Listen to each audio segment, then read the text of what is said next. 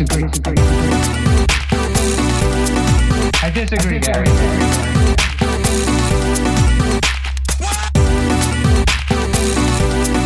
I disagree, Gary. Welcome back to Pulp Friction. It's a show about what divides us. My name is Rocky. My guest is Cassandra Kyriazis from the excellent podcast Flop Soup. Hello. Hi. So excited to be here. Yes, this is going to be a good one. I've been wanting this to happen for a while. And we're talking about a really exciting topic too. La La Land. La La Land. That's right. 2016's La La Land. 2016. I feel like 2016 was the year for people to get really upset about the stupidest shit. Yeah, absolutely. Everything was like a proxy for something else. Not that we need to mention what that is, but... Yeah, exactly. And, you have a podcast, so I'm sure you know this feeling where it's like, am I going to run out of things to say? And then I think the fact that we're like 80 plus episodes in and we're just now getting to La La Land, it feels good. Yeah, absolutely. And I have to say, this episode, I had no concerns about running out of stuff to say related to this movie. I think there's like 1,000 directions to go from. So we're going to get into all that, but first there is our news segment, What's Pulpin'. I just wanted to, we haven't heard much about it recently. I wanted to hold a little space for Taylor Swift. Yes. That's amazing that you haven't heard a lot about her recently.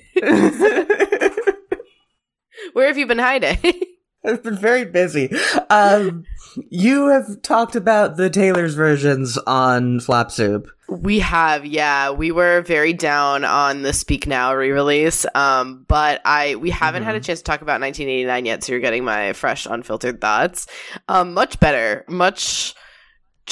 She's doing something fun on this one. I do still think the Max Martin tracks sound bad on this. Like, there are some definite misses. But overall, like, the vault tracks are finally delivering something. And also just like, I don't know, I tweeted this already, but like, Welcome to New York weirdly getting like a big second life on this album. Like, there's like more interesting things happening here because I think this is a much more interesting album than her other re-releases have been. So I'm having an okay time. I'm not obsessed with it, but I'm like, okay, there's something to actually even consider here versus the other ones have been a little bit like, all right, and are we moving forward at all, or are we really just doing a rehash? That's interesting. That is an interesting perspective. I do feel like this is definitely the first one where it feels like there's what to talk about with it. I feel like my perspective is I haven't really had skin in the game with the other re-releases. Like, there are songs from all those albums that I like, but I wasn't like bumping them when they came out. I didn't, hear them thousands of times. I wasn't like listening to the album front to back. This is the first one where it's like, I have been a fan of this album, and there's like 5 or 6 songs on here that I think are among the very best in her career. So I went into this the night it came out, like, 12:30 in the morning or whatever, just listening to some of my favorites. Style, New Romantics, Blank Space, and okay. I was just like, this is a disaster. Okay, yeah. And I think that those are some of the wrong ones. If you like those, this will be bad for you. I think those are all Max Martin tracks, actually. Yeah, Blank Space especially is like, do not listen to the re-recording. You're gonna have to go to the OG for that. I think same with Style. New Romantics, I don't have a solid perspective on, but I have seen friends who love that song be interestingly trashing the new version and loving the new version. So I guess divisive, to say the least. So it makes sense to me that you were like, I really am unhappy based on the songs that it sounds like you're into. Yeah, I feel like it's definitely the Max Martin thing, and we don't know why Max Martin has not been a part of these re-releases. Some say he's like semi-retired or his producing fee is really high. Some of the rumor, actually not to tie into my own podcast, but some of the rumor is because Taylor wouldn't let Max Martin use any of her songs in his musical and Juliet, the Broadway musical that used all of his tracks. She said, you can't have any of mine for this. What? Yeah. Yeah, and like that maybe he's mad because of that. That's like super a rumor, very, you know, hashtag alleged. But we do have an episode of Flop Soup where we talked about this, so I'm like weirdly tuned in on this specific drama. So if that colors anything, I love a good idea of a celebrity feud. So it's fun to think that, and by the way, & Juliet is a bad musical, like, and I don't think a Taylor Swift song would have made it better. But it's just fun to think that he's like dying on that hill. That's funny, and you know, now that you mention it, it is weird that there aren't any Taylor Swift songs in that musical. Yeah, it like is and isn't, because I feel like most of the songs are like pretty like 90s, like late 90s boy band Max Martin era focused, or they're like Jessie J vibe. Like I feel like she doesn't fit in with any of that. So sure. I don't really even know where it would go. I guess like if Love Story is Max Martin produced, but I wouldn't think that it would be. Like Love Story would fit in with that musical. Yeah. Well, also because it's like literally Romeo and Juliet, but right. Yeah, I don't know. The musical is, I really encourage a listen to the soundtrack to just kind of be like, what have we done here? Like what is the point of Broadway? Like why? Yeah. Yeah, anyway, that's like definitely a tangent, but that is the like part of the rumor of why he hasn't been involved, and possibly the cause of why you're having a bad time with the re-release. It's, you know, kind of like a domino effect situation. Yeah. So. Yeah. But how are you doing with the vault tracks? Like, do you care? Are you like, these are nothing? I'm not into any of the ones from 1989, at least. I don't think there are any vault tracks that I've thought were like worth listening to again. Especially because I think with most of them, especially with these, it's like, allegedly they were written at the time, but they're clearly recorded with like a modern Taylor sensibility. They don't feel of a piece with 1989 at all.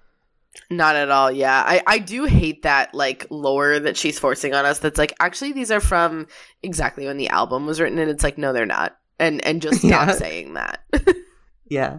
I think there was something about how, like, she was choosing between Slut and Blank Space to be the lead single, and it's like, no, you weren't. You fucking weren't. Like, shut up. Like, I guess that's only believable in the sense that the Lover singles were so bad. I'm like, I guess you've made a horrible mistake before, but, like, I mean, it's just impossible to fathom because Slut isn't good. Like, that's not even a good one on here. Yeah. I will say I haven't had a chance to revisit the Bad Blood, like, reiteration that they did. I'm curious how that feels. Because they brought Kendrick Lamar back. It's interesting that they had him re-record his verses because I don't think he put a lot of effort into those verses. And so right. It's very like, okay, so you were like, yeah, I'll put zero work in to be on a Taylor Swift track. That sounds like an easy payday, and then returned for it. I don't know. Interesting. It is, yeah. I mean, Bad Blood is a really bad song.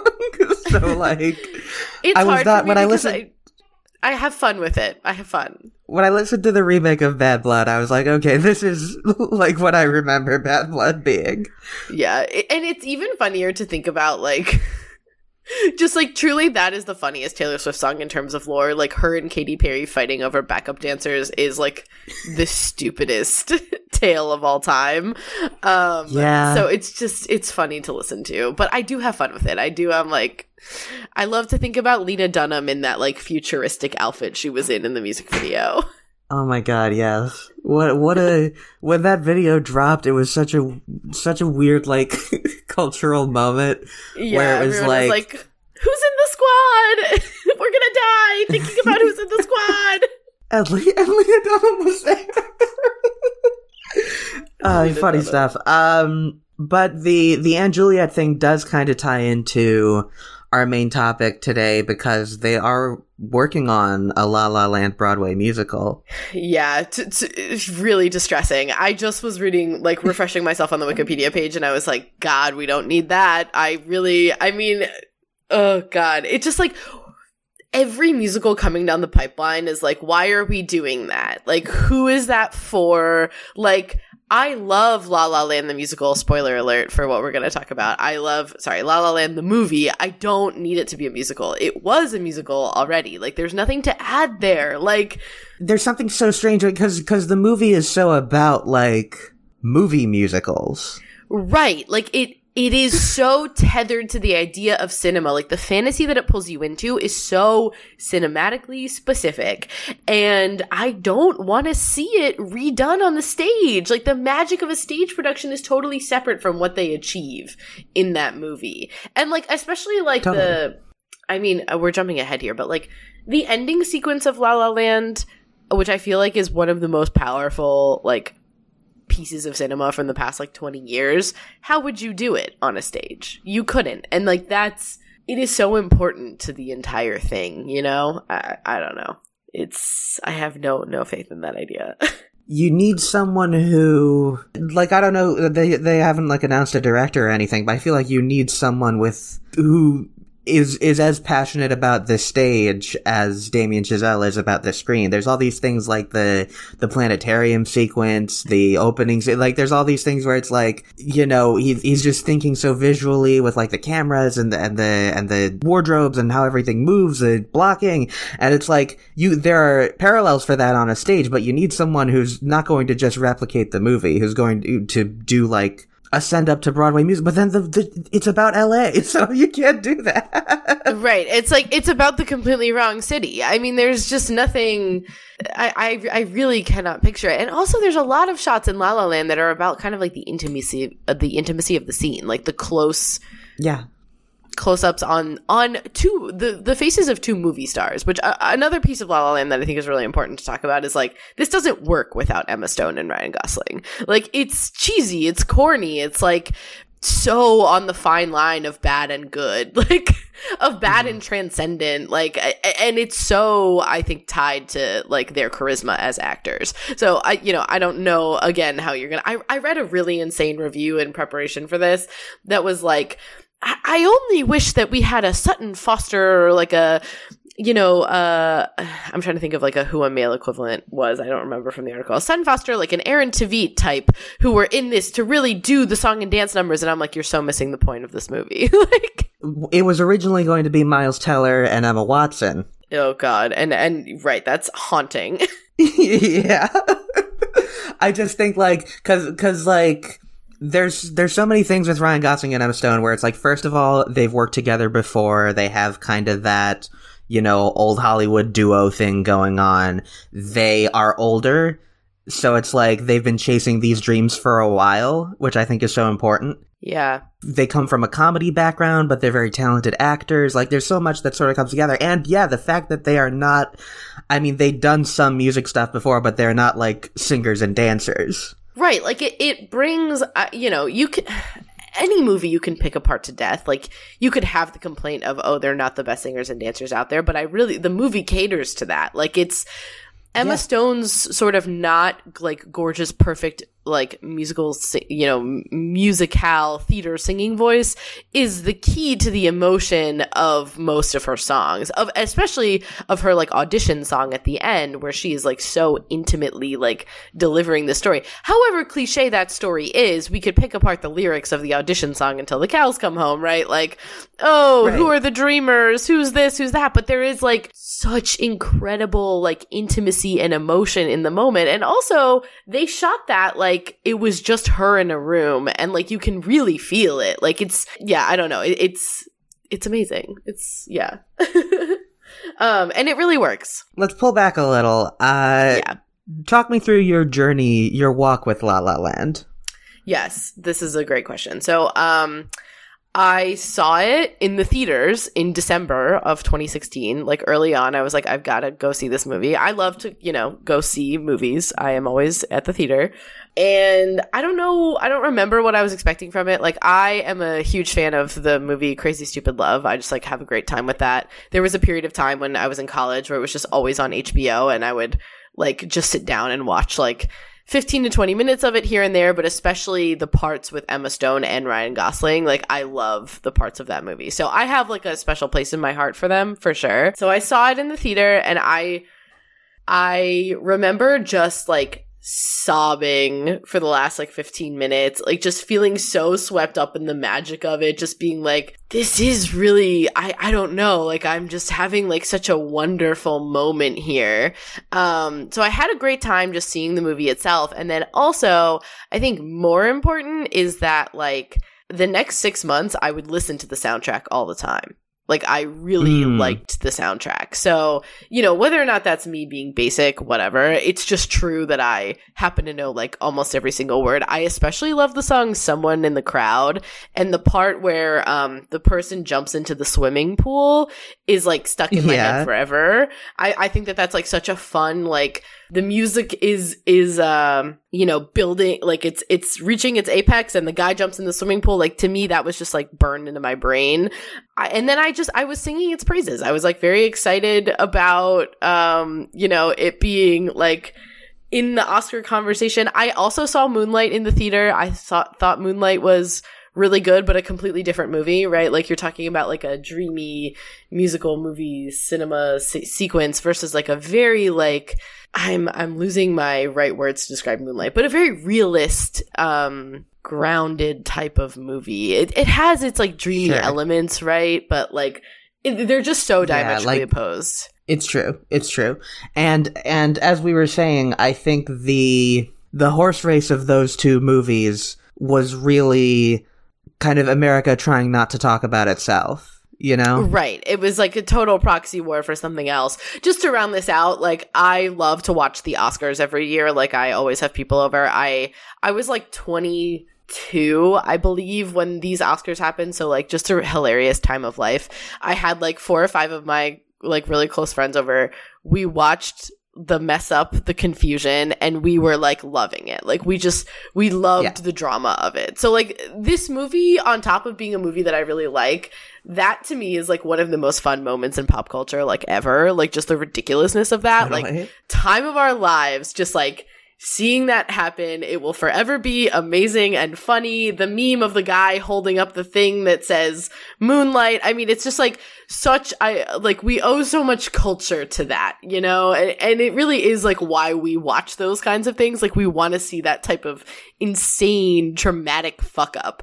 So I love La La Land also for that reason. And I have seen it, actually, I think only one time before I rewatched it for this, which is interesting. Like, it is in my head all the time, but I don't feel the need to be rewatching it. So whatever that's worth, I would say that is an encapsulation of my connection to La La Land. And I will always defend it a little bit. I'll be like, yeah, La La Land, but we loved it. You know, we loved it.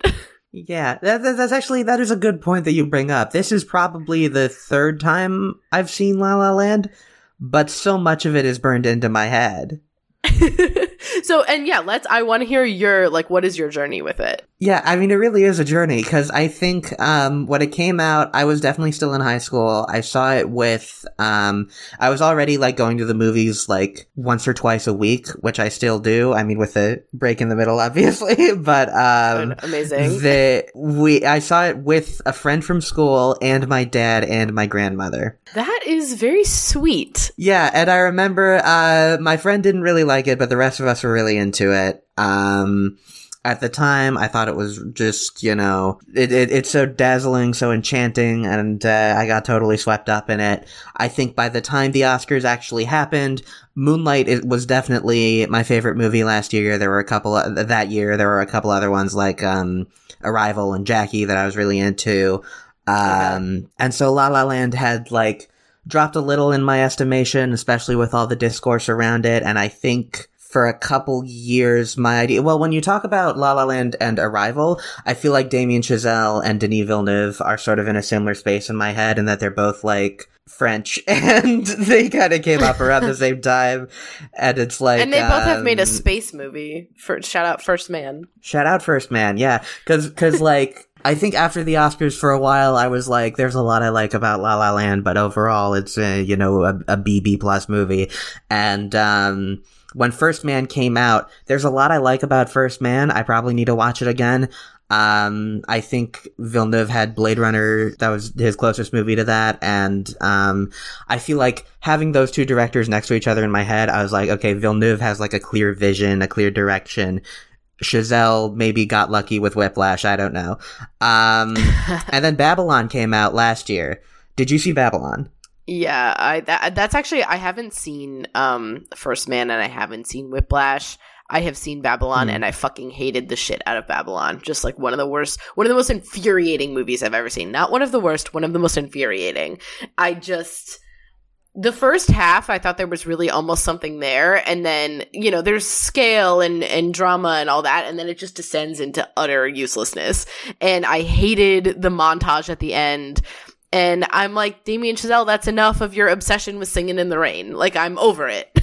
I adore Babylon. Wow. Okay, so we're fighting. Okay, that's brave of us. Great. We're fighting, yeah. We'll do the Babylon episode later, but... Okay, so you love Babylon. Okay, amazing. So then how did loving Babylon... That got me in the pocket for Damien Chazelle for the first time. That was the first time I can't wait to see what Damien Chazelle does next. What I think, like, I got so into the score for Babylon, and that made me rethink the La La Land score. And that whole time, all that time where it was like, you know, there are things I like about La La Land, but overall I don't think whatever. The first song in the movie, Another Day of Sun, is just always in my head. Like I have never, it has never left me behind. And again, so much of the movie hasn't either, but Another Day of Sun, I think the opening sequence of this movie is one of the best.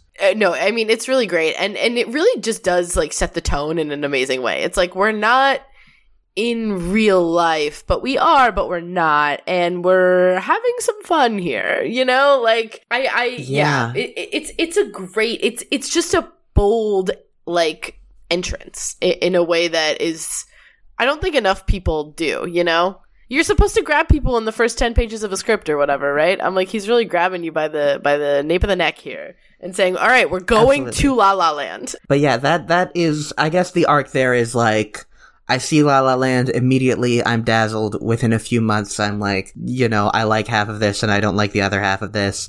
There are things about the discourse around this movie that I've never really agreed with. I mean, we can get into it. So, yes. Because I think a huge piece of, like, whenever you bring up this movie, it's the conversation of, like, it's the white guy who wants to save jazz is the main character, and, right. The ways in which it approaches jazz and all that. And I agree with those criticisms, but I think they take up an outsized part of the conversation because the movie is so not about jazz. Right. It's not at all. I guess there's the criticism that it could have been, because it could have been anything, Damien Chazelle should have picked something different for him. But, like, it really isn't about that. Like, it's like, yeah, he loves jazz. He could have loved any stupid little thing. Like, it's just his little quirk, and it's not so serious that he loves jazz. It's that he wants to be a specific kind of artist. I will say, right, like, the ways in which he is such a white guy, and, like, but we'll keep going with what you were gonna say. I have a couple comments that I'll get to. Well, I think it's true what you said, that, like, he could have been a crab fisherman and the movie would have been basically the same. But the reason it's jazz is because Damien Chazelle is into jazz. But, like, right. I do think that it doesn't come off well.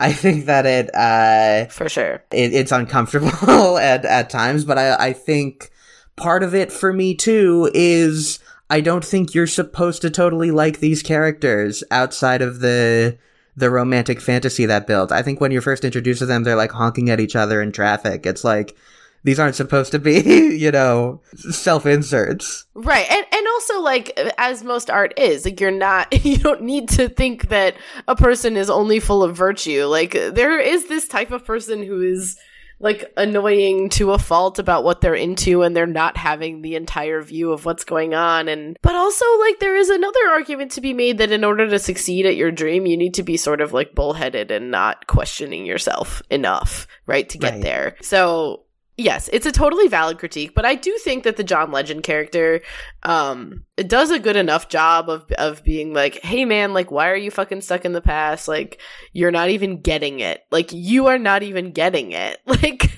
I think that works well enough, I guess, is what I'm saying. It's interesting because I feel like with distance from this movie, there's this idea that, you know, the Legend character is sort of not thinking that deeply about it and is happy to be kind of a sellout, and is sort of like this like pseudo antagonist in relation to Sebastian, but, like, he's just like, right about everything, and kind of the, like, you know, I mean, again, what this movie does in an interesting way is it sets up these characters who are not totally likable or agreeable, and then, like, their relationship with each other sort of gets you to see the positive in them as they're living out this musical fantasy, and then the cracks start to show, and suddenly you're reminded of why you might not like them and why they might not like each other. Right.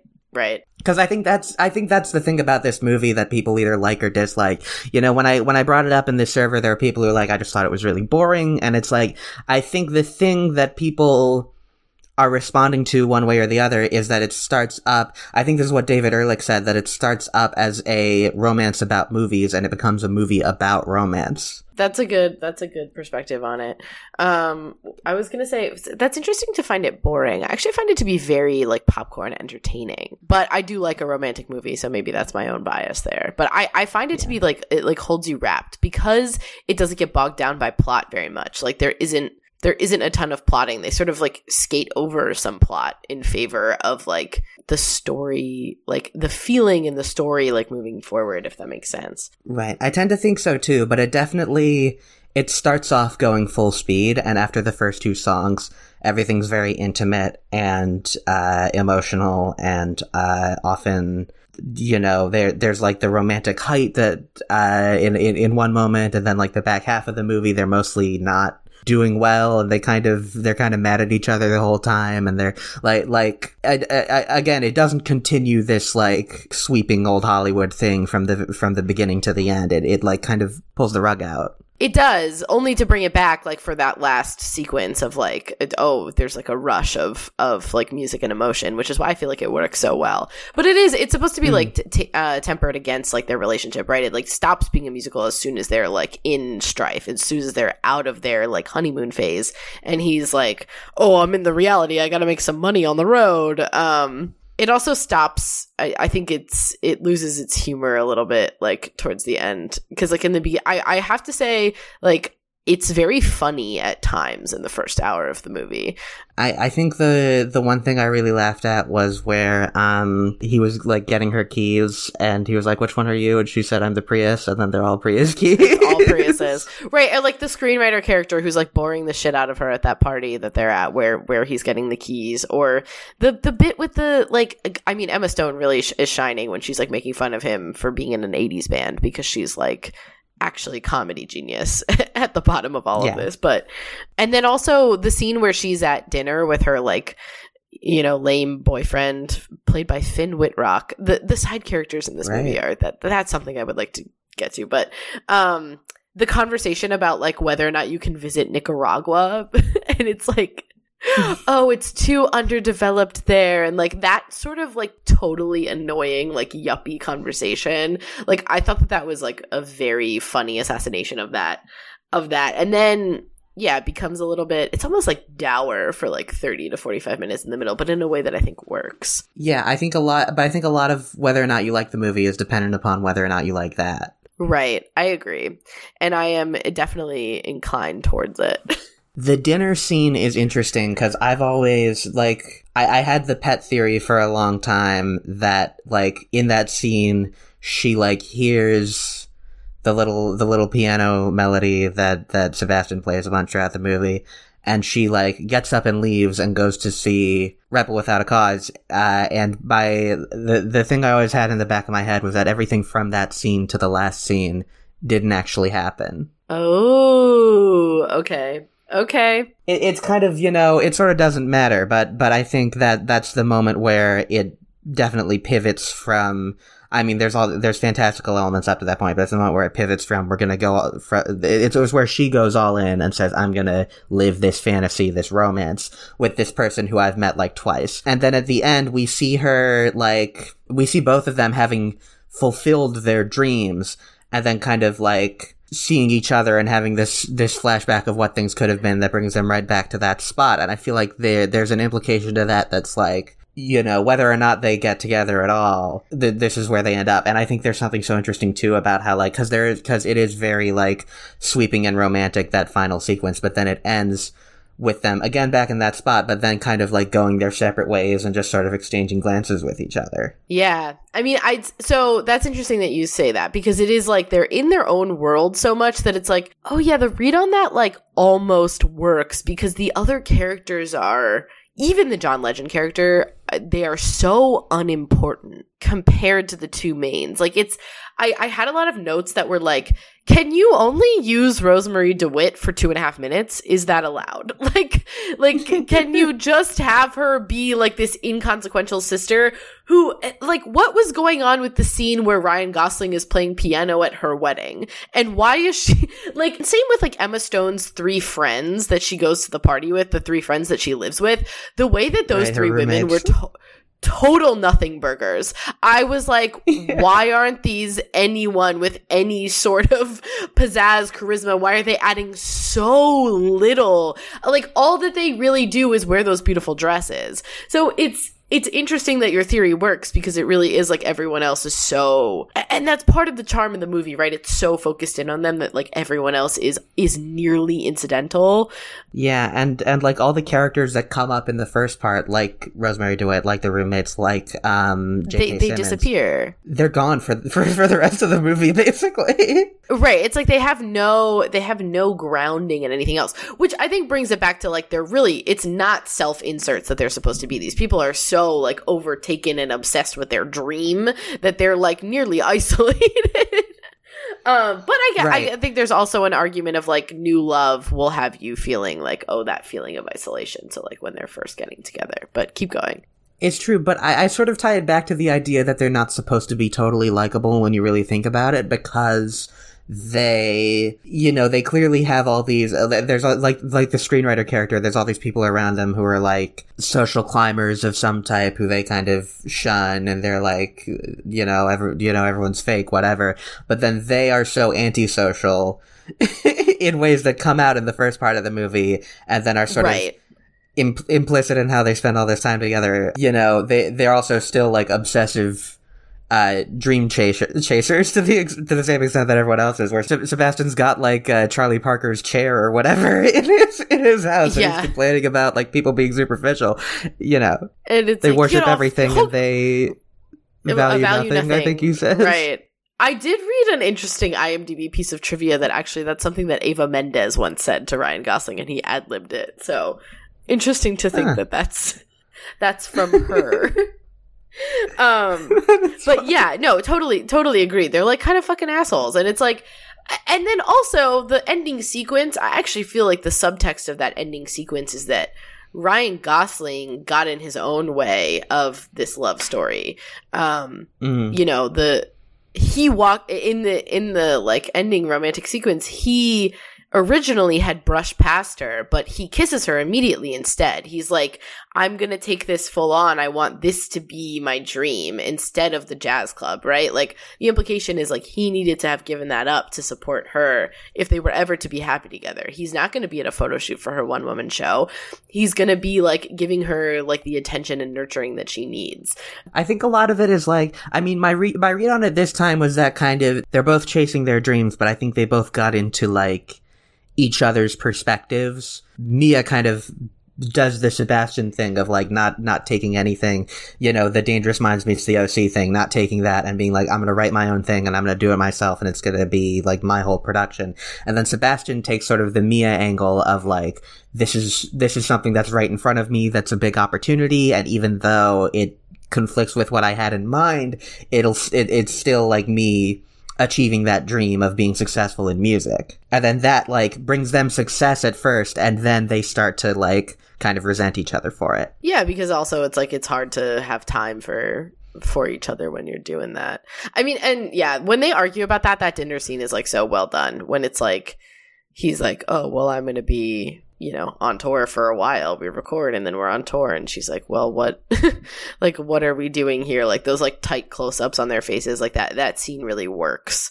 But yes, I agree, it's like they are getting into each other's perspectives, and which brings me to another point of what does selling out mean in this universe? That is another bone that I think is valid to pick, of like, okay, so Emma Stone happens to get to do an indie movie, but she would have been happy to take The OC Meets Dangerous Minds earlier, right? Like, but she's kind of like, are you happy with what you're doing, Ryan Gosling? And it's like, it's interesting to like watch like whose standard is for who about like what the concept of selling out is. And is John Legend really selling out, or is he? Yeah, which I think the answer is no. He is keeping like an idea of jazz alive. By the way, this is a good time to ask, do you think Start a Fire is a good song?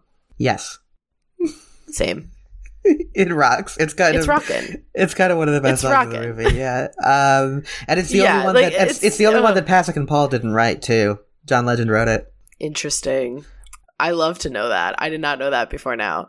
I feel like that's kind of that's a clever way of like distinguishing it from the other songs of the movie, though. Yeah, no, it definitely is. It's like, why don't we just have John do this one, since it's not supposed to be this sort of almost like the smarmy feeling of the others, like the like, oh, this is a musical. Here's our little maudlin ballad. I do have a lot of thoughts about, because there's I guess the parallel thing would be something like Why Did You Do That in A Star Is Born, but that's also a really good song. Anyway, but like, love that song. I'm team. I love the way that song makes everyone go, is it supposed to be good bad or bad good, or yeah, but it rocks. By the way, I'm a huge Star Is Born fan. I think that also colors people's understanding of like what my relationship is here. Like, I love a piece of melodrama that lands. Yeah, I feel like the Venn diagram of people who liked La La Land and people who liked A Star Is Born is probably pretty much it's just a circle. But it's a circle that I'm the president of. You're the president of the circle. I do have a lot of thoughts about John Legend's band. They're called The Messengers, and when Gosling comes in, they already have a record deal. There's the clip of them doing the radio interview, and it has like 1 million views on YouTube, and it's like, and then you hear the music, and it's like, it's just the song itself is like more of a pop song, and it's like a good pop song. You can see like people, but I don't know, this idea of this like this like kind of jazz influenced like 5-piece ensemble being like, you know, the next big thing in pop. It sort of feels like it says more about how Damien Chazelle thinks music works than it does the music industry. Oh, absolutely. I mean, it's like, I think an amazing thing about this movie is how totally divorced from time it really is. It's like, I guess they have iPhones, and that's sort of like the only clue into like when you are. And the idea that the 80s was a while ago and is cheesy. Like, that's kind of it. And like, Ryan Gosling's obsession with jazz is so weirdly like stopped up in the 60s. Like, he has no like access into anything after that. And also, weirdly, John Legend is something that brings it into its contemporariness. Like, the idea of John Legend is very 2010s, you know? Right. Like, late aughts, 2010s. I have been thinking about, like, who would be, like, a more sensible jazz musician to hire for this role, and I could only think of, like, John Baptiste, maybe, like someone who is even more like, they happen to be doing jazz now, but like not really. Yeah, I don't know. The movie is very like not tied to time. I could see someone like, I guess like Alicia Keys would be interesting. Alicia Keys would be hysterical, actually. Kinda. That would be like an incredible, it would be too distracting, honestly. You would be like, that's Alicia Keys. Why isn't anyone saying anything about who that is? But I think there's definitely something to, I mean, first of all, there's like the jam session with the band where John Legend starts playing like the drum machine.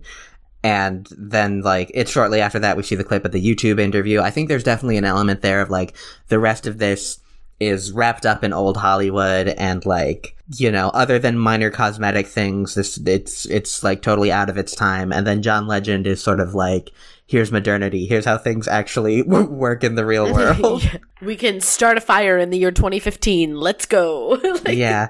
The year of Uptown Funk. I mean, you know. Oh, yeah. Wow. Uptown Funk. What a moment in time. Best song of all time. Oh, the radio interview. What I loved about the radio interview was like, oh, it's like, yeah, they're getting famous, and then you just get a clip of Ryan Gosling saying, "I'm Sebastian." Like, if you read his lips, like, during the interview, he's going, "I'm Sebastian." And it's like, what are we actually getting out of this? Like, oh my gosh, he's introduced himself during the radio interview. What a fucking sellout. Like, okay, what?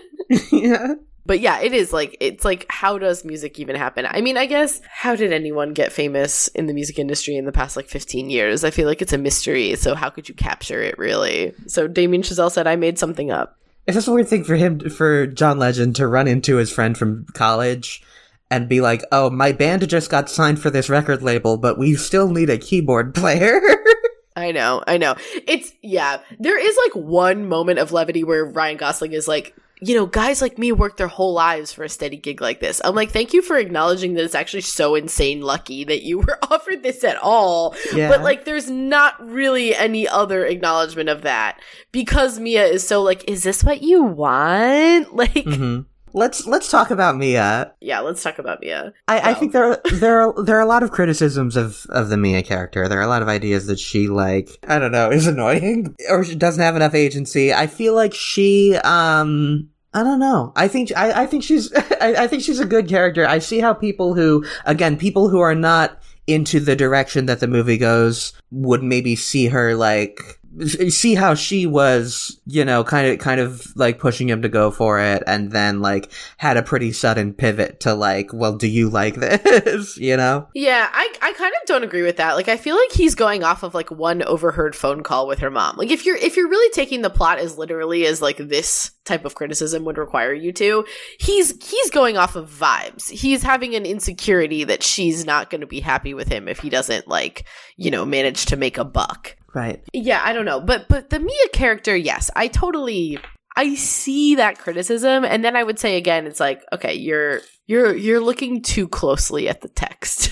Yeah. Does that make sense? Yeah, I think there are certain things that I took too literally the first time I watched, like the seasons. Like, I watched it this time and I was like, oh, this could have been, this couldn't have actually been an entire year, the way that the story goes. Like, this is just the seasons of the relationship. Right. And also, like, I think that there's something cheeky about the fact that it's Los Angeles. And, like, yeah, it's winter because there's Christmas, but, like, how could you really know? Like, you know, they didn't even show, like, a rainy February. Right. It's funny when there's the moment in the someone in the crowd scene where, like, there's snowfall. That's kind of funny, but, like, I at least totally forgot about the fact that the first and last scenes of this movie take place on Christmas. Right. I mean, it's all like, it's metaphorical, right? It's like, it's reminding you that you cannot take this movie literally. The snowfall in the someone in the crowd scene, that it's like confetti, like, and it happens again when there's like a magical moment between the two of them, like a couple, maybe like 10 or 15 minutes later in the movie. It's like, this is a device, like, it's a fantastical element. Like, you are not meant to be thinking this hard about this movie. Like, it's intent on giving you a feeling more than anything else, I think. So when you criticize the Mia character and you say, how come, like, I read, did you read Richard Brody's review in the New Yorker where he's like, how come we never see her arguing with a lighting technician or collaborating with others on her one-woman show? I'm like, it's not fucking about that. Like, how is this what you're angry about? Like, I don't think that Ryan Gosling's character is given so much more texture than hers. She wants to be an actress for some loose reason. She had an aunt who she really admired. She liked bringing up baby when she saw it. So Ryan Gosling likes jazz. I mean, there's not a bunch of like explanation into why he likes it. He's like, you just gotta see it. I love Charlie Parker. Like, that's not a lot of texture there for you either. Right. So yeah, she's not a well-written female character who, you know, it's like, it's the movies, baby. If you love them, you're used to this. I'm not excusing it, of course, but right. And again, like, the movie doesn't work without Ryan Gosling and Emma Stone, and a large part of it is that Emma Stone brings so much to someone who is not given so much to work with. You know, like, she really imbues a lot with those doe eyes, the biggest eyes in the industry, you know? Yeah, I mean, that, like, she sells the saddest moments of the character so hard because of her eyes, really. And then, like, you sort of forget about the moments, like the scene at the party when Sebastian's in the cover band where she's, like, kind of fucking around. And, like, I feel like there is a lot of texture to the character in those moments, but... Yeah, that there's, like, a woman fighting to break out. I sort of see how, like, I mean, it's kind of true of both of these characters that they, or any characters in this movie, that, like, they could be someone completely different in the next scene. Yeah, for sure. Like, yeah. And I don't know. It really does feel like there's like some semantic argument that happens here where it's like, well, what do you think a movie is for? You know, like what is the purpose? What is the point of the movies? You know, Sure.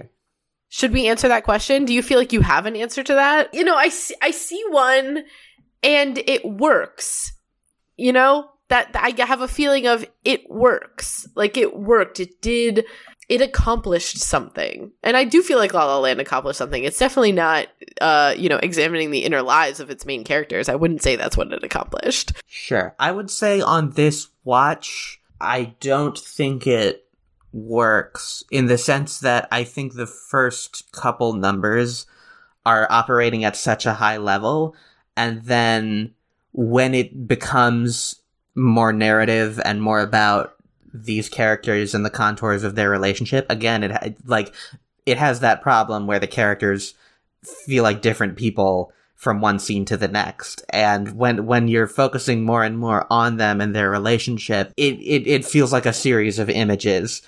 More so than a movie, which, you know, I'm talking about Babylon, but speaking of a series of images, yeah. But yeah, I think it sort of drops off after someone in the crowd and never quite makes it back. But at the same time, there's the undeniable fact that this movie is totally etched into my brain, having seen it like twice before now. You know, I do think it is vulnerable to these types of critiques, to what you just said of like, I don't know, like I feel like it drops off, it loses its momentum, but I think that there is intentionality behind the pacing and the flow of this movie that I ultimately think succeeds. I think it does say something meaningful about, like, you know, sacrifices made for art. It's absolutely speaking in hugely broad strokes, but it's also being very specific in the language that it's using to kind of convey that message. And also, like, you know, it does invoke those feelings of like new love, of sacrifices you make for love, of things that you lose, all of that. Like, I feel like it just does accomplish those things. And to boot, it's like incredible imagery throughout. Whether or not the actual music is so good, I don't know. I just think it's really like greater than the sum of its part. The whole is greater than the sum of its parts. Is that how the phrasing goes?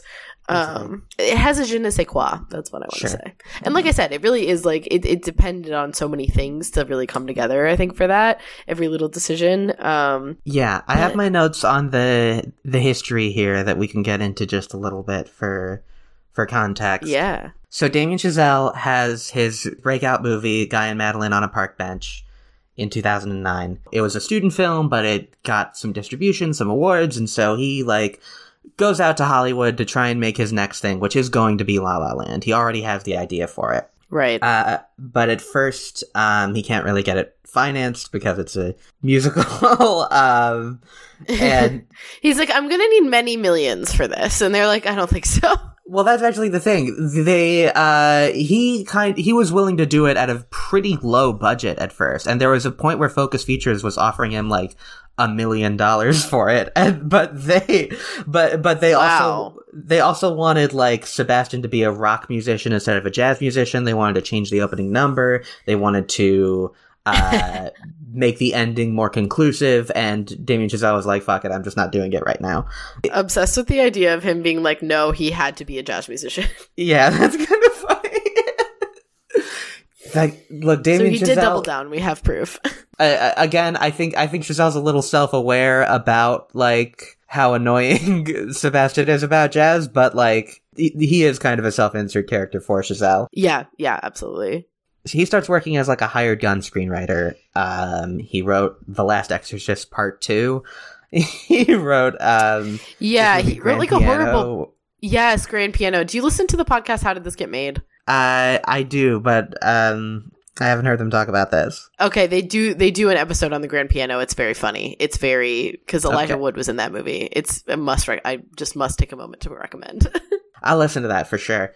He also did a rewrite on 10 Cloverfield Lane, and there was the idea that he was going to direct that, but he ended up like dropping out of that to do Whiplash. And the idea with Whiplash was like, I can't get La La Land made, but I want to play with some of these themes. He had like a really strict music teacher in high school, and so he just sort of like, this is something I can get made cheaply. I can get like an indie studio to get behind it. Blumhouse actually is the one who makes it, which is so weird. Blumhouse made Whiplash? That is wild. I did not know that. Yeah, I kind of forgot about that. But Whiplash is a huge hit, makes a lot of money at the box office, wins 3 Oscars, and now Damien Chazelle gets to make La La Land. Summit Entertainment, Black Label Media, and Mark Platt, who Mark Platt. we've talked about on the show before. Our old friend Mark Platt, who's also producing the musical version. Right. Of course he is. Mark. Yeah, he's Mark Platt. Like who else would do it? He's Mark Platt, right? Who else would do it but Ben Platt's father? Right. I know that he was famous first, but still. Yeah. If we're lucky, Ben Platt will be Sebastian. Oh yeah. Just kidding. That would be really funny. I mean, we'll talk about Pascal Paul too. Who, I mean, we did the episode on Dear Evan Hansen, but they kind of, I mean, I think La La Land is definitely the gateway to them being like the people who Disney calls when they want like a fuck off song to put in their live action remakes. like right. So I do think that there's an important point to be made here about Pascal Paul and just like the general like flash in the pan nature of this movie. I think that they are largely bad. Like, I hate The Greatest Showman. I don't hate Dear Evan Hansen, but there's like something fucking cloying about a lot of those songs. And Absolutely. Like, for some reason, their like cheesiness, their generalized clichéness just works in La La Land. Like by some miracle. Like, yeah. And so since then, yes, they're everywhere, but in a way that is not good. Like in a way that I'm like, I don't like this. The only other thing of theirs where I think it kind of worked was Lyle Lyle Crocodile last year. I think, like... Wow. Okay, gold star for being the only person who saw that. There's a strange sort of Venn diagram with Lyle Lyle Crocodile and La La Land, where they're very different movies, but they both sort of, like, reach a level of sort of earnest kitschiness where the Pascal Paul vibe kind of doesn't hurt them. Okay. I mean, I believe you. Like, Yeah. I believe you. Weirdly enough, I believe you. Do you make graphics for this podcast, like promotional ones? I think the Star is Born La La Land graphic and the La La Land Lyle Lyle Crocodile graphic could really go a long way. Lyle Lyle Land. Lyle Lyle Land. Wow, I'd love that crossover. And here's what I'm disappointed by. Why is there no La La Land cinematic universe? No, I'm just kidding. Well, maybe there is. You didn't see the post-credit scene of Lyle Lyle Crocodile. That would have said oh the my whole god, thing really good point. The guy playing piano in the corner. It's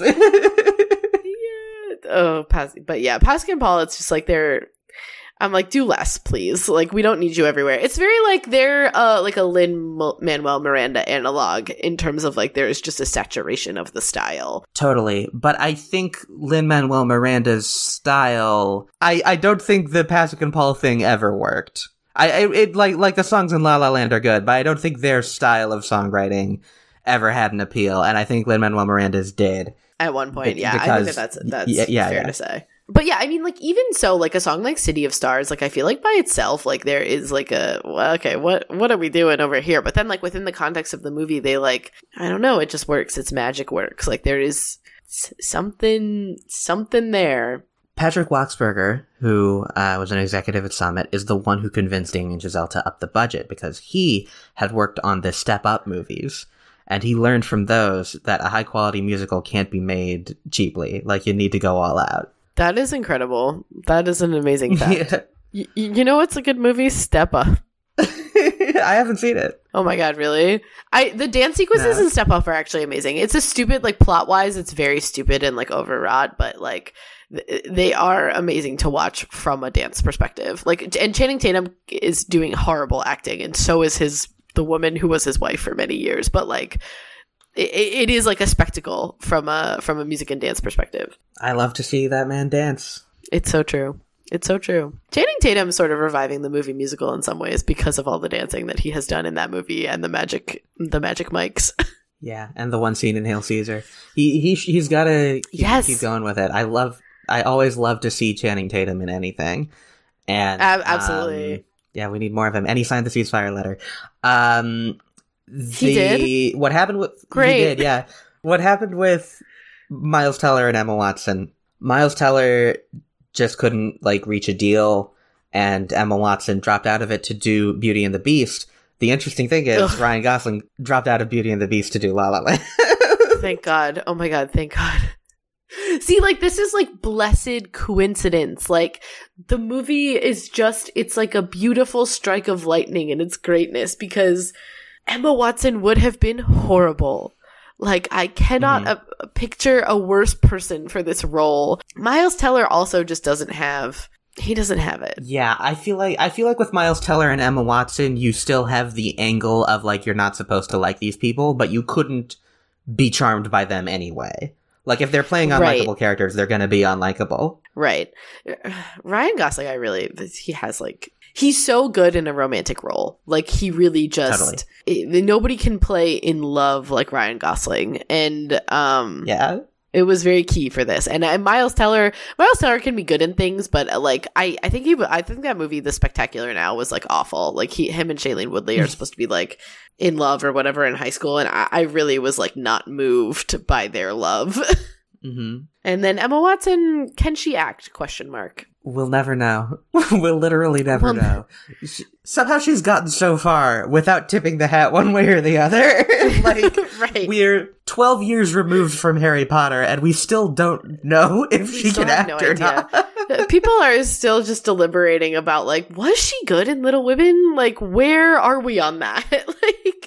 And at this time, it was like she had done, like, The Bling Ring and This Is the End, and it was like, okay, she's building her, like, post-Harry Potter career. And then after she doesn't do La La Land, it's like, she does Beauty and the Beast, she does Little Women, and, like, not much else. She's, like, I feel like semi-retired. I feel like she's always saying she's retiring from acting. She's, like, a weird business with her brother. She's married to herself. Like, there's so many other things she's doing that are not acting. And that's great. Stay there. Stay in that space. You were in the Harry Potter movies. You don't have to work again. It's not important that you work. Yeah, but it seems like every couple years she's like, maybe I'll try this again. Yeah, this is like jump scare. I mean, the Beauty and the Beast movie was so bad. It was like... So bad. And by the way, Ryan Gosling would have just been in the suit. I mean, what a waste of him. Yeah, absolutely. I think there is... Ryan Gosling has a band called Dead Man's Bones. It's very good. But... Love it. Love that band. My favorite Halloween song, My Body's a Zombie for You. Yeah. But, like, I see why you put him in La La Land, because he is not an amazing singer and dancer, because he's like a movie star, but he can be like the regular guy in that context. Why would you put him in Beauty and the Beast? Right, that's a musicale. Like, that's like... Right. Yeah, no, I mean, really good question. And thank God it didn't work out that way. What a world it would have been. I mean, a worse one. A worse one, for sure. I'm happy that we have La La Land. I love to have a conversation about, like, yeah, absolutely. On any given day, you could be like, that corny piece of shit. I'm like, yeah, I get where you're coming from, but I love it. I think it is movie magic at its most movie magical. There's something to note about how La La Land is one of the movies in the Nicole Kidman AMC pre-roll. I've never even noticed that. I think it's so interesting what movies they pick, because it's all blockbusters. It's all stuff like Wonder Woman and Jurassic World, and yeah, I remember Jurassic World. They're clearly trying to pick things that, like, were, like, really well seen or really well liked, and the fact that La La Land is in there, I mean, it made a lot of money. It's definitely a movie that, like, many that is, like, very much part of the zeitgeist in a way that it's hard for, like, awards movies to get there, or it certainly was for the better part of the last decade. You know what's actually so interesting? Okay, I'm looking at first of all, the Nicole Kidman AMC ad has a full Wikipedia page. So in the minute-long version, it's Star Wars, Force Awakens, Jurassic World, Wonder Woman, Creed, and La La Land. So, like, the first four are, like, very much, like, part of, like, a long history of movies, its sequels and whatever, and then La La Land standalone. And then the 30 and 15-second versions feature Spider-Man Into the Spider-Verse and A Star Is Born. That's really, I'm fascinated by that. Billy Ray wrote the commercial. Wait, say that again? Billy Ray, the screenwriter who did, like, Hunger Games and Captain Phillips, wrote the AMC commercial. Oh, that's, like, so funny. His best work, honestly, based on the rest of this list. Yeah. He wrote Richard Jewell. Yeah.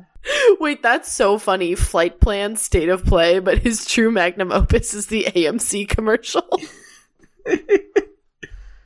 I'm crying. Oh, wow. Okay, but yeah, sorry. La La Land made like $500 million, right? Like, yeah. So that's a huge hit. But it's like, I'm just intrigued that like that and Star is Born, like those are melodramas, and those are like so like the movies, you know? Right. And then, okay, Star is Born made $436 million, so they're both, like, kind of... Yeah, and they're both, like, very, like, pop culture. People talked about them, you know. And I think, like, today you have Oppenheimer, and, you know, it feels like we're moving more in a direction where, like, real movies can be part of the conversation. But, like, if you were looking at the 8 years before the AMC commercial, it's like, what else do you have that is, like, a serious movie for adults that people are going to recognize? Yeah, I mean, it is wild to think about that. It's like, in all of that Marvel saturation time, like, La La Land breaks through, like, as being, like, commercially successful and critically successful and just, like, a movie darling, you know? Yeah. As I said, Ryan Gosling had his band. Emma Stone was doing Cabaret when Damien Chazelle met her. So they were both, like... in their music Neither bag. of them, like, had never done music in their life, but they weren't, like, you know, musical actors. And Ryan Gosling learned how to play piano for the movie. Yes, I love that fact. If I were an actor who only did, like, one movie every 2 years, I would absolutely just, like, learn the skill, just 'cause. Absolutely. The musical numbers are all shot and performed in one take, which is, you know, how they often did it back in the day. And I think that adds a lot to the magic of it.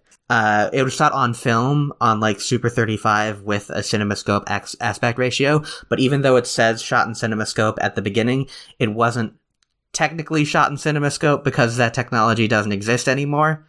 Okay, liar alert. A little bit of a scandal. I don't know how they got maybe you could just say that. Maybe because the brand is defunct, like, they can't stop you from saying it. Okay. So I'm seeing that it was shot in the same aspect ratio. That's how they got away with it, I guess. Okay. I feel like we've been through most of the songs. We've talked about Another Day of Sun. We've talked about Someone in the Crowd and the roommates and the party and the cannonball and all that. I love the way the music slows down in Someone in a Crowd before the cannonball. Yes. What a Waste of a Lovely Night we talked about. That's a great sequence. And it's a great moment to highlight how they're not really singers or dancers. That's like the first song that they really do together. The bit that always sticks in my head where the jazz club that Sebastian wants to buy is currently a samba tapas place. Oh, yeah. Can we talk about that for 1 second? So I think a samba tapas place actually sounds amazing. Yeah, I don't really get what the complaint is about that. I think it does a good job of making him seem like a fucking Grinch, because I'm like, a samba tapas place, do you know what they're really doing out there in the world right now? It's like, this bank is also another bank. Like, that's the type of public space that we're currently facing down. Yeah, it feels like he's only complaining because, you know, he wanted it for himself. Because he's obsessed with jazz from 1957. Like, literally, it's like the least relatable thing ever. I'm like, if somebody took me on a date to a samba tapas place, I'd be like, in heaven. I'm like, this is amazing. Yeah. There's tapas, and then we'll be doing samba? What? There's Finn Wittrock, who you mentioned, and Yes. The husband at the end is Tom Everett Scott. Oh, yes. I actually have a huge thing I want to say about that. An unbelievably old person to cast in that role. I'm like, the guy from That Thing You Do, he was fresh-faced back then. Sorry, Miles Teller, put him in for a couple seconds right there. Like, that would have made more sense. It really irritated me because when I first saw this movie, I didn't know who that guy was, so it never clocked for me, but now I'm acutely aware of who he is, and I'm like, what are we doing with him here? Because, listen, Emma Stone and Ryan Gosling play opposite all the time, but he is actually 10 years older than her. Tom Everett Scott is like 20 years older than her. So, like, no. It's a no from me. Very strange. I feel like the first time I saw this movie, I got in my head that the boyfriend at the beginning and the husband at the end were the same person, and then I watched it again and I was like, oh, they're the opposite person. They're completely opposite. That's actually so funny. It would have been too depressing, I think, if it was the guy from the beginning. You can't marry the guy who's explaining that Nicaragua is underdeveloped. That's too dead inside. She had to have had like an alternate happy-ish feeling ending, but do it with someone who isn't so much older than her. Mm-hmm. Also, I do have to say, like, her having a child didn't really click for me because it's supposed to be 5 years later. I'm like, so she got all the way famous and has like a 3-year-old? That's not clicking for me. Like, she found new love, she got all the way famous, she had a baby. That's like the fastest 5 years anyone has ever had in their whole lives. Yeah, that's a good point. I guess she got the role in the movie, which had like a 9-month shoot, right? They were like 9 months because they had to like write the script. We're gonna rehearse for 3 months and then we're gonna shoot the movie for 6 months. But then, like, say that movie was a big deal, that would have been like at least a year later that it comes out, and that's, you know, after a year of production. So we're already 2 years in, and she could maybe just now be like an indie star. Right. And like, so in the middle of that, like in the middle of the Oscar press run, she's falling in love with an old guy, and they're deciding 1 year after that, not even 6 months maybe, to have a child, because that was not like a new baby. That was like a kid who can color. And she's right, and she's reached the point, you know, that much time later where like she can't go get a coffee on the Warner Brothers lot. Everyone's going to be starstruck by her. Right. It's very strange. It's so strange. And I guess I just think it should have been 10 years later. I'm like, I get why you wouldn't want to do like 8 because that's a weird number, but just do 10. Like 10 is like, all right, I see what's going on. And even then, if it was 10, it would be like her husband would feel less old to me in some ways. I do like when J.K. Simmons comes back in that ending sequence and, like, you know, is angry, but then he's smiling and he snaps his finger. Yeah, no, that's a fun one. I do love they got good use out of J.K. Simmons in this. I feel like if you can put him in there, you gotta. Yeah, absolutely. I mean, just generally, like, back to, like, the white guy does jazz. Like, it is interesting that they don't throw in even, like, a conversation between Ryan Gosling and, like, one of the trumpet players that he is supposedly so admiring. Like, you'd think they would do something to be like, well, he's pals with all these people, but he's, like, not pals with them, you know? It's, yeah.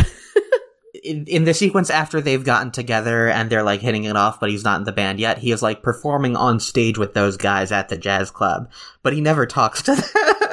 Yeah, he's never like, hey John, how are you? I did think it was great when John Legend says to him, jazz is dying because of people like you. I feel like I didn't remember like how forcefully he was like, no, this is like you're the traditionalist who's trying to, like, you only care about jazz from the 1950s. Right. He's very like, in some ways you're the guy obsessed with classical music in 1915 preventing the jazz from breaking free. Exactly.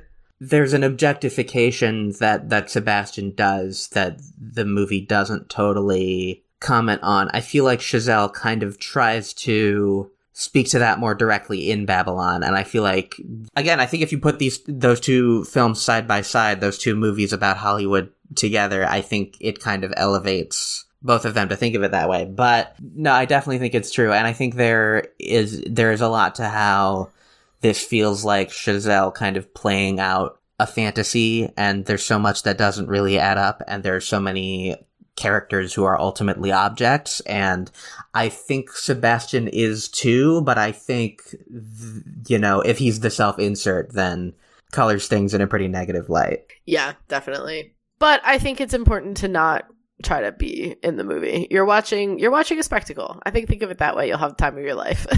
Yeah. I definitely think overall, I think this is a good movie, and it's certainly like an impactful movie, and a much more impactful movie than a lot of its contemporaries. I mean, like, there are very few movies like this that are as unforgettable as this is. Yeah, absolutely. Are you a big movie crier? I can be. I definitely cried in the audition scene in the theater. That was the big cry moment for me. Okay. I cried the first time I watched it like 4 different times, and I cried this third time that I watched it like 4 different times. Like, I just was like, oh, sure. You're getting me. Like, when she runs and is to meet him at Rebel Without a Cause, and he sees her like in the projector light, I was like, tear to my eye. That's so beautiful. Like, I don't know.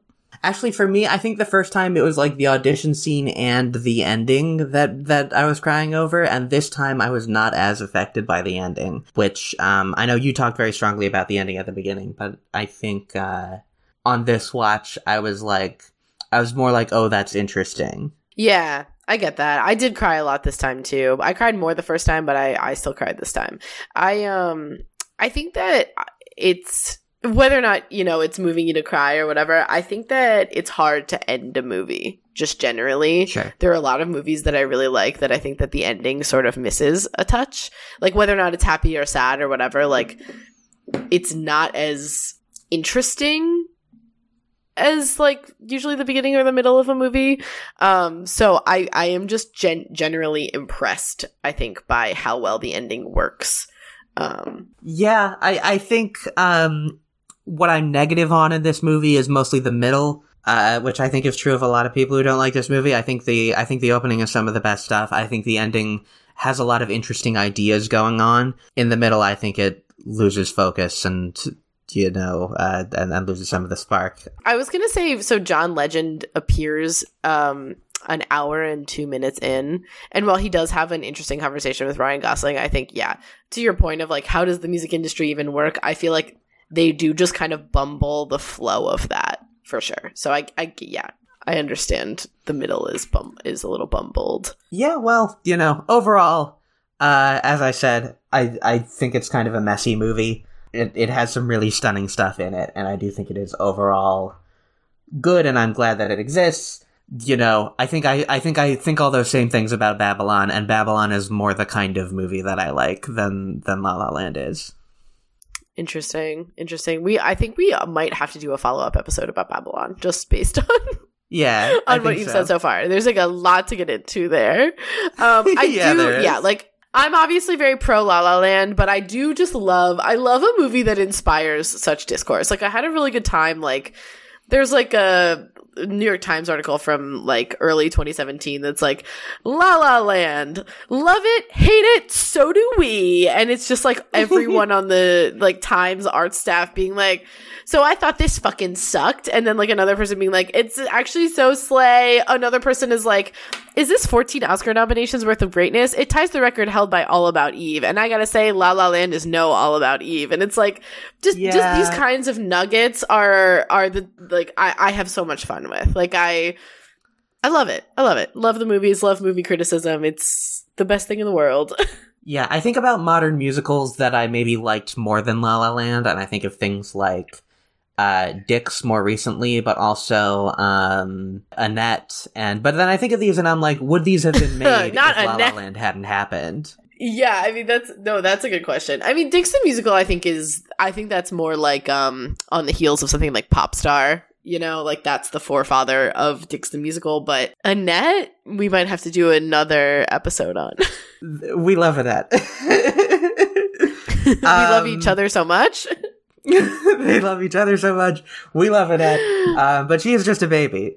Yeah, but again, I think we are now in an age where, like, at least once a year, some indie movie musical is going to come out, and you know, they're not as much in the conversation as La La Land was, but I think La La Land kind of opened the floodgates for financiers to be like, oh, musical, okay, let's get behind this. I hope that legacy stays. It's always fun to watch people try. Annette, what an experience that was. But yeah, it's I think it's overall a good thing. It definitely didn't do what people were saying it might do, which is like bring it all the way back, you know, like, oh, like this is gonna be like it's the 50s again, we're having Singing in the Rain but you know what it did? Cherbourg. I think in the 21st century, for a lot of it, you have one mode of movie musical, and it's like the Rob Marshall, based on a Broadway show, like, not very well directed, not really adding anything to it. Like there's that very, like, polished Hollywood version of what a movie musical could be that I think was all you got. And La La Land opened the door for like, you know, like indie film studios and people with like actual visions can like make a musical. Like, it doesn't all have to be that like into the woods lane of what a musical is. No, you're definitely right. Or did Mamma Mia do that? No, I'm just kidding. I mean, you know, Mamma Mia, it made more money than Iron Man, and, you know, if only we had learned the right lesson from it. And say that, I guess we did get Mamma Mia too. It's just, you know, it's excellent to chat about, I must say. It's yeah, I feel like we could have a whole other conversation about it. Like, if we lost the footage for this, we could just do another La La Land episode. It would be totally could just start different. again and go on a different tangent about it. No, absolutely. Like, there's so many directions to go. Thank you so much. How do we end? Is that what you say? Thank you so much for joining me. I say thank you so much for joining me, and then you tell me about your podcast, Flop Soup, and you tell the people at home about it. Okay. Do we?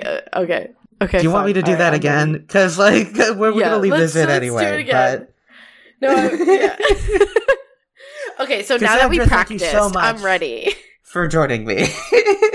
Thank you so much for joining me. I'll say it as many times as you need. Okay, one more time. Cassandra, thank you so much for joining me. My pleasure, Rocky. Thank you for having me. I will say I plug my own podcast. You plug my own podcast. Tell us about your own podcast. I have my own podcast called Flop Soup. If you love Culture Gab, we are doing that over there. Like I said, there's a whole episode about musicals on Broadway, if that interests you.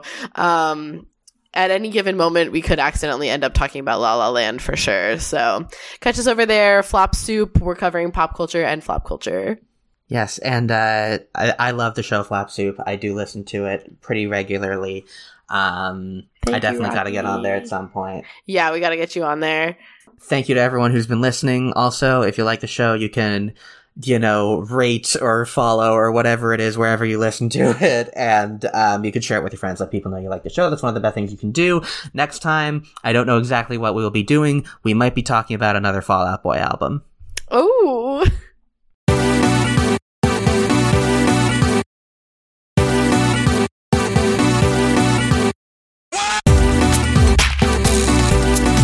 I disagree, Gary.